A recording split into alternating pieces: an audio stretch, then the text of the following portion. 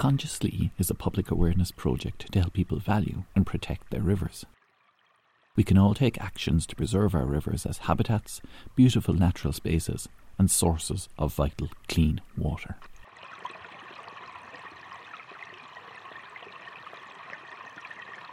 In this episode, we explore our relationship with rivers as blue spaces, which can help improve our health and well-being, as well as carrying life into cities.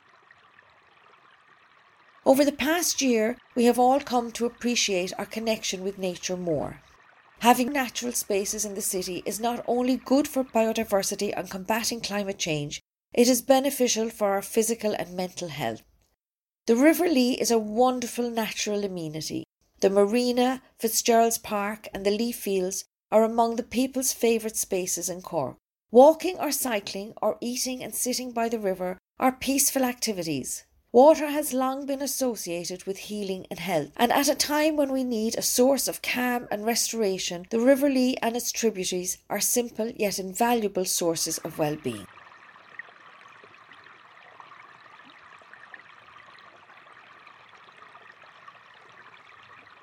Dr. Sarah Bell, a lecturer in health geography in the University of Exeter, describes the concept of blue space and how it can help us understand and appreciate our connection with rivers.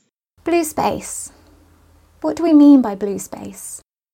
Is it a big blue sky, the rain falling from a slightly greyer sky, or all the lakes, streams, rivers and oceans that are sometimes blue, sometimes more of a murky brown? It can be all of these things.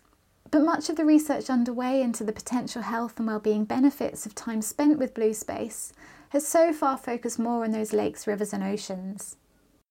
Water has been linked to ideas of healing and health for a long time, from Roman baths and spas to notions of the sublime in the Middle Ages, and ideas of coastal convalescence from the early 1900s through to the interwar period, when people flocked to the coast in response to growing concerns about tuberculosis. A response to infectious disease that feels particularly pertinent at the moment in times of COVID-19. The coast is also a political space, a place of potential segregation and exclusion, as we've seen in the US, where African American beachgoers, for example, had to organise a wade-in 1945 at Miami's all-white Haulover Beach to fight for coastal access, at a time when these areas were managed through an apartheid-like system. The legacy of this exclusion is still apparent today. So, why are some people drawn to water?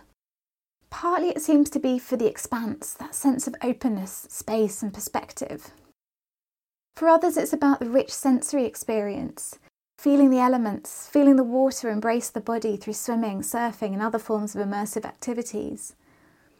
This can be a quiet opportunity to nurture a sense of connection with the water, or a social experience, a playful time to feel a sense of fun or shared challenge and accomplishment. Often these water-based settings offer a convivial, almost holiday-like atmosphere, supporting friendly, relaxed conversation and a slower pace of activity. While much of the research around blue space health and well-being to date has focused on coastal settings, many of these benefits have also been identified in riverside spaces too, many of which have long histories as key transport routes for industry. So why might people gravitate to these settings today?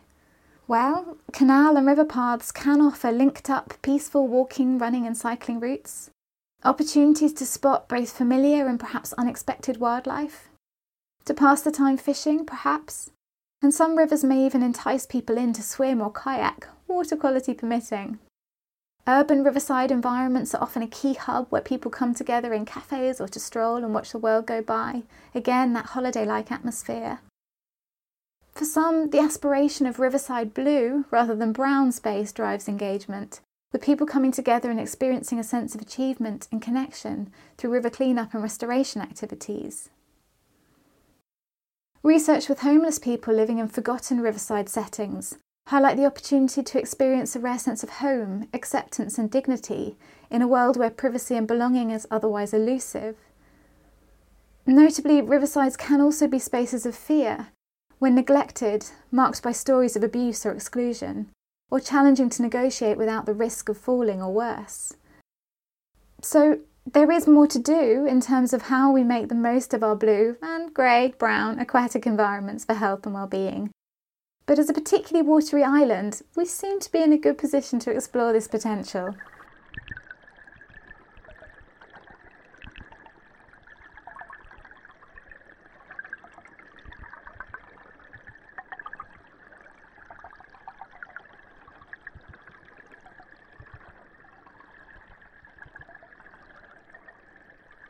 Sarah's wonderful description helps us value our connection with water.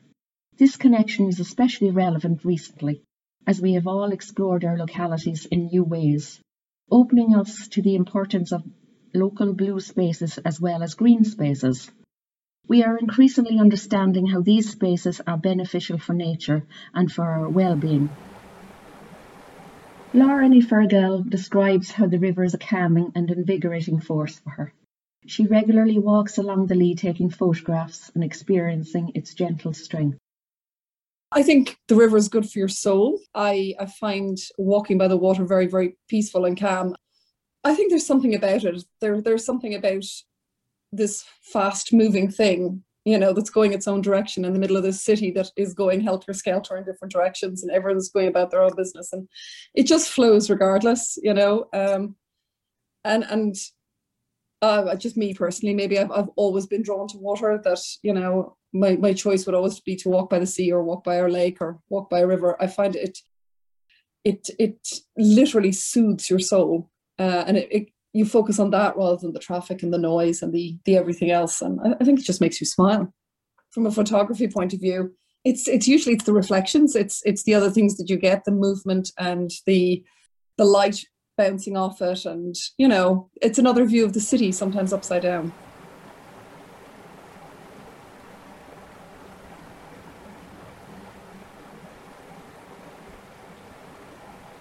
Since 2012, Cork has been designated as a healthy city by the World Health Organization. This involves the commitment to improve the health and well-being of all its people and reduce health inequalities.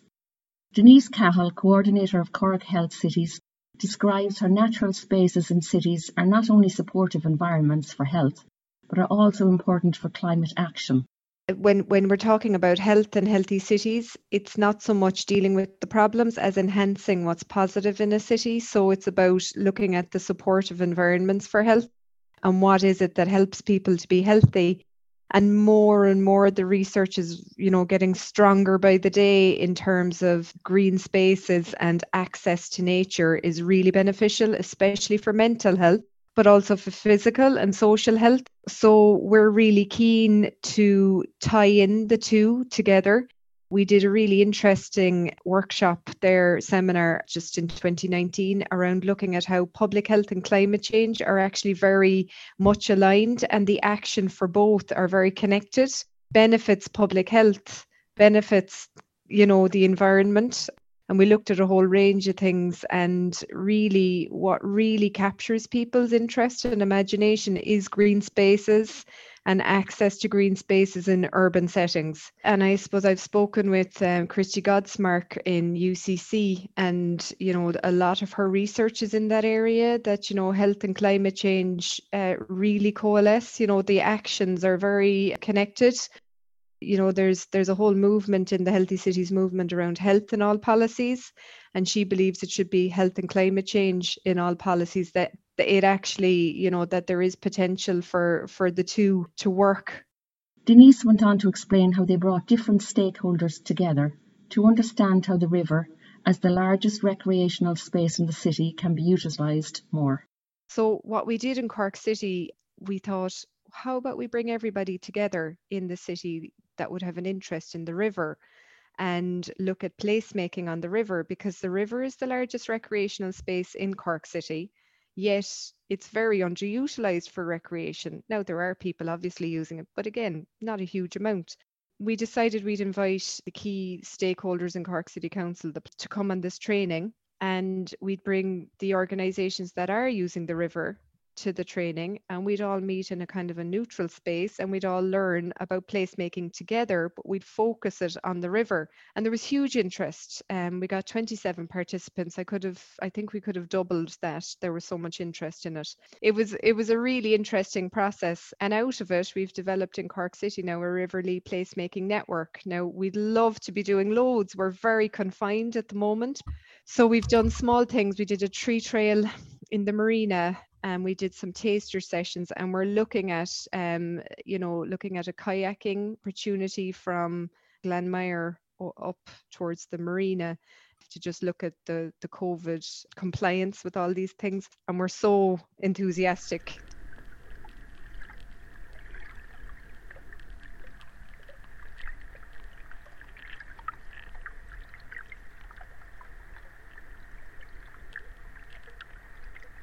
In recent years, new paths and infrastructure have opened up sections of the River Lee for people to enjoy. This has become essential during COVID, as people in the city have increased contact with the river and nature as a result of this infrastructure. Laura Nifergal shares her experience of walking along the river and what it means to her.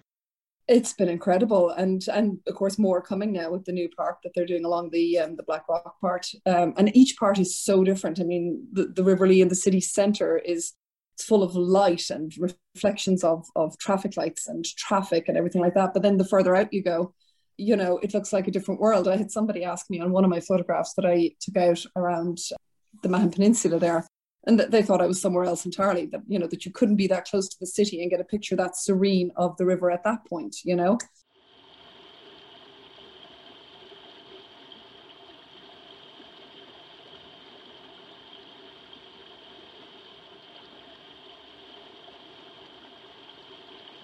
This episode is about appreciating rivers as natural spaces. While we all understand the importance of increased contact with nature, it is not only about trees and parks, but streams, ponds, lakes, and the sea. Water is a connective and healing force. It is cooling and reviving, reflecting and gentle. Dr. Sarah Bell outlined the concept of Bluespace, the watery version of green space. This helps us frame and value our connection with water. We encourage you to think of blue spaces alongside green spaces as interlinked networks which are vital to fostering biodiversity, but also for human well-being. We need to be able to access and experience bodies of water, especially in cities. There is an incredible potential for urban areas to fully utilise their blue spaces. In Cork, relatively new infrastructure from the River Walk connecting North Mall to the Mardyke, or the Mahon Walkway, have opened up new sections of the Lee which can be experienced by all. These paths have quickly become important recreational facilities. Individually and collectively, we need to consider ways that we can enhance our use of these spaces in a sustainable manner. Rivers are corridors of nature running through cities. Using Cork as an example, the River Lee runs from east to west, dividing the city in two, and it separates near County Hall to create the city centre island. We also know that the centre of Cork is built on river channels and islands. St. Patrick Street, the Grand Parade and South Mall were all branches of the lower river. As the river reconnects, it then spreads out into Loch Mahon. However, the Lee is just the main waterway. There is a lattice of other streams and rivers. The Curraheen River, which flows behind MTU, and the Greenway off the Straight Road, and its tributaries, Tupot River and the Glasheen River, join the Lee's main southern channel behind the Brookfield Medical Campus and UCC. Tramore River, which flows along the South Ring Road from Toker to Douglas, has an underdeveloped and thus underused trail, which is then joined by the Douglas River, which is now accessible by the improvements in the Mangla Glen. And then there's the Loch, a wonderful blue-green space in the city. The River Bride, discussed in the previous podcast, is the primary river in the north side, flowing through the Blackpool Valley, where the Glen River confluences before it is culverted in the village. As Chris Moody demonstrated in the last episode for The Bride, each of these waterways are habitats and passageways for wildlife, but they are also rich facilities, blue spaces crisscrossing the city, some with parks and paths, others forced between roads or underground. The same is true for other cities and towns. Understanding the role and potential of Bluespace is a prompt for us to value how rivers are amazing amenities for nature and people. Our interests coalesce in the need to protect and respect waterways. And that is what Consciously is all about.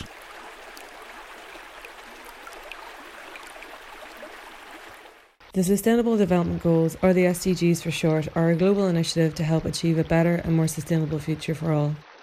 Part of SDG 15, Life on Land, is about encouraging the protection of rivers as natural habitats and sources of biodiversity. We are asking you to help respect and enhance the River Lee and all rivers as blue spaces that run through the countryside and cities, bringing life and well-being. Here are 3 simple actions that will make a difference. Help clean up your local area, especially near water. Organise for your school, community or company to plant new trees every year. Trees enrich our environment and can help prevent flooding. Contact your public representatives to highlight the need for more green and blue spaces in cities, and more amenities that allow people to walk and cycle along rivers and the coast.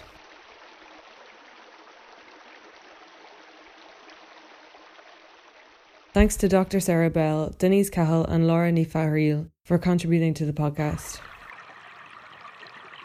Consciously is organised by students of Creativity and Change, a course in the Munster Technical University's Crawford College of Art and Design, about creativity and its power to ignite empathy, passion and learning about our interconnected and interdependent world. Consciously is an invitation to learn and act to help respect our rivers as habitats and sources of clean water. Our webpage and social media have additional resources and suggestions for actions you can take to help protect wildlife and our vital water amenities. For more information, go to our webpage creativityandchange.ie/conscious-lee, L-E-E. Follow us on Instagram, Consciously Cork, and use the hashtag ConsciousLee on social media. The Consciously team is composed of Anne Lamb, Colette Mulholland, Flo Whitworth, Trish Robertson, Aram Waoud and Richard Scriven. Flo, Colette, Anne and Richard narrated, and field recordings were made by artist Vicky Langan and Richard.